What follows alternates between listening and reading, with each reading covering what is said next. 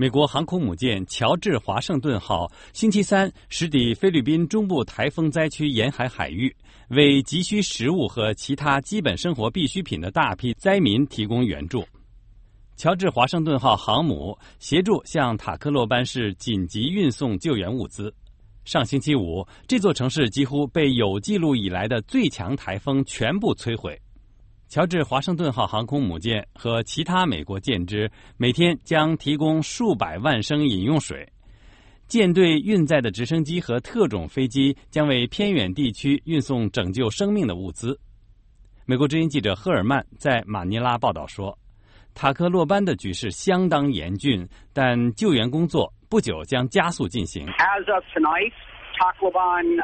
Airport, which was a civilian airport, which is now 他说， only open to 塔克洛班 military 机场 aircraft. 是一个民用机场，现在只对军事飞机开放。机场将恢复24小时开放，这样前往塔克洛班的飞机和救援物资就会增加2倍。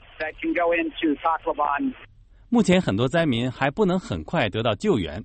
在风暴侵袭5天以后，还有数十万人无家可归，很多人只能得到极少的食物和水，或者根本得不到食物和水，一些人靠抢劫度日。星期三，一群台风幸存者冲击了储存稻米的政府粮库，之后粮库倒塌，造成8人死亡。美国海军陆战队的肯尼迪准将已经率领一支海军陆战队抵达塔克洛班灾区。他说，整个太平洋司令部都投入了救灾行动。We have water purification units that are coming today. I won't give you the technical details of that, but these are coming out of 他说，我们的净水化装置今天就运到，我们不会向你们提供技术细节，但这些装置来自日本。我们还要修建机场临时跑道设置，包括我们所说的小型指挥塔，不会有雷达，但比灯塔强，能让飞机在夜间着陆。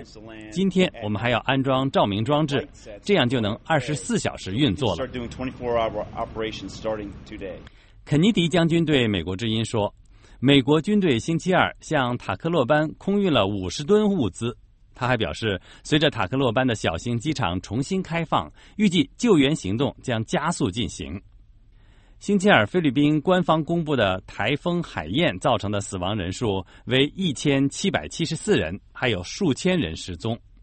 另外还有自强大风暴登陆以来就全部失去联系的几个社区，当地官员初步推测可能有1万人死亡。不过菲律宾总统阿基诺听来仍保持乐观情绪。他在接受 CNN 的采访时说，最终确定的死亡人数可能比推测的人数少很多。菲律宾报纸马尼拉标准星期三以地狱大逃亡为标题发表报道说，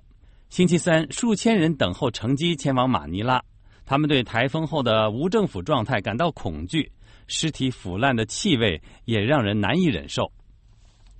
地方当局说，从星期一夜里开始，塔克洛班机场就挤满了大约3000人，他们都想乘 C-130 运输机前往马尼拉，结果只有几百人成行。菲律宾当局说，救援物资的运送因为地区港口阻塞，通往塔克洛班的公路被毁而进一步受损。许多国家和组织纷纷捐款，从英国等欧洲国家到加拿大，到阿拉伯联合酋长国，到韩国和恒生银行，各方已经表示要捐献数千万美元。联合国呼吁国际社会捐款3亿000万美元，帮助菲律宾赈灾。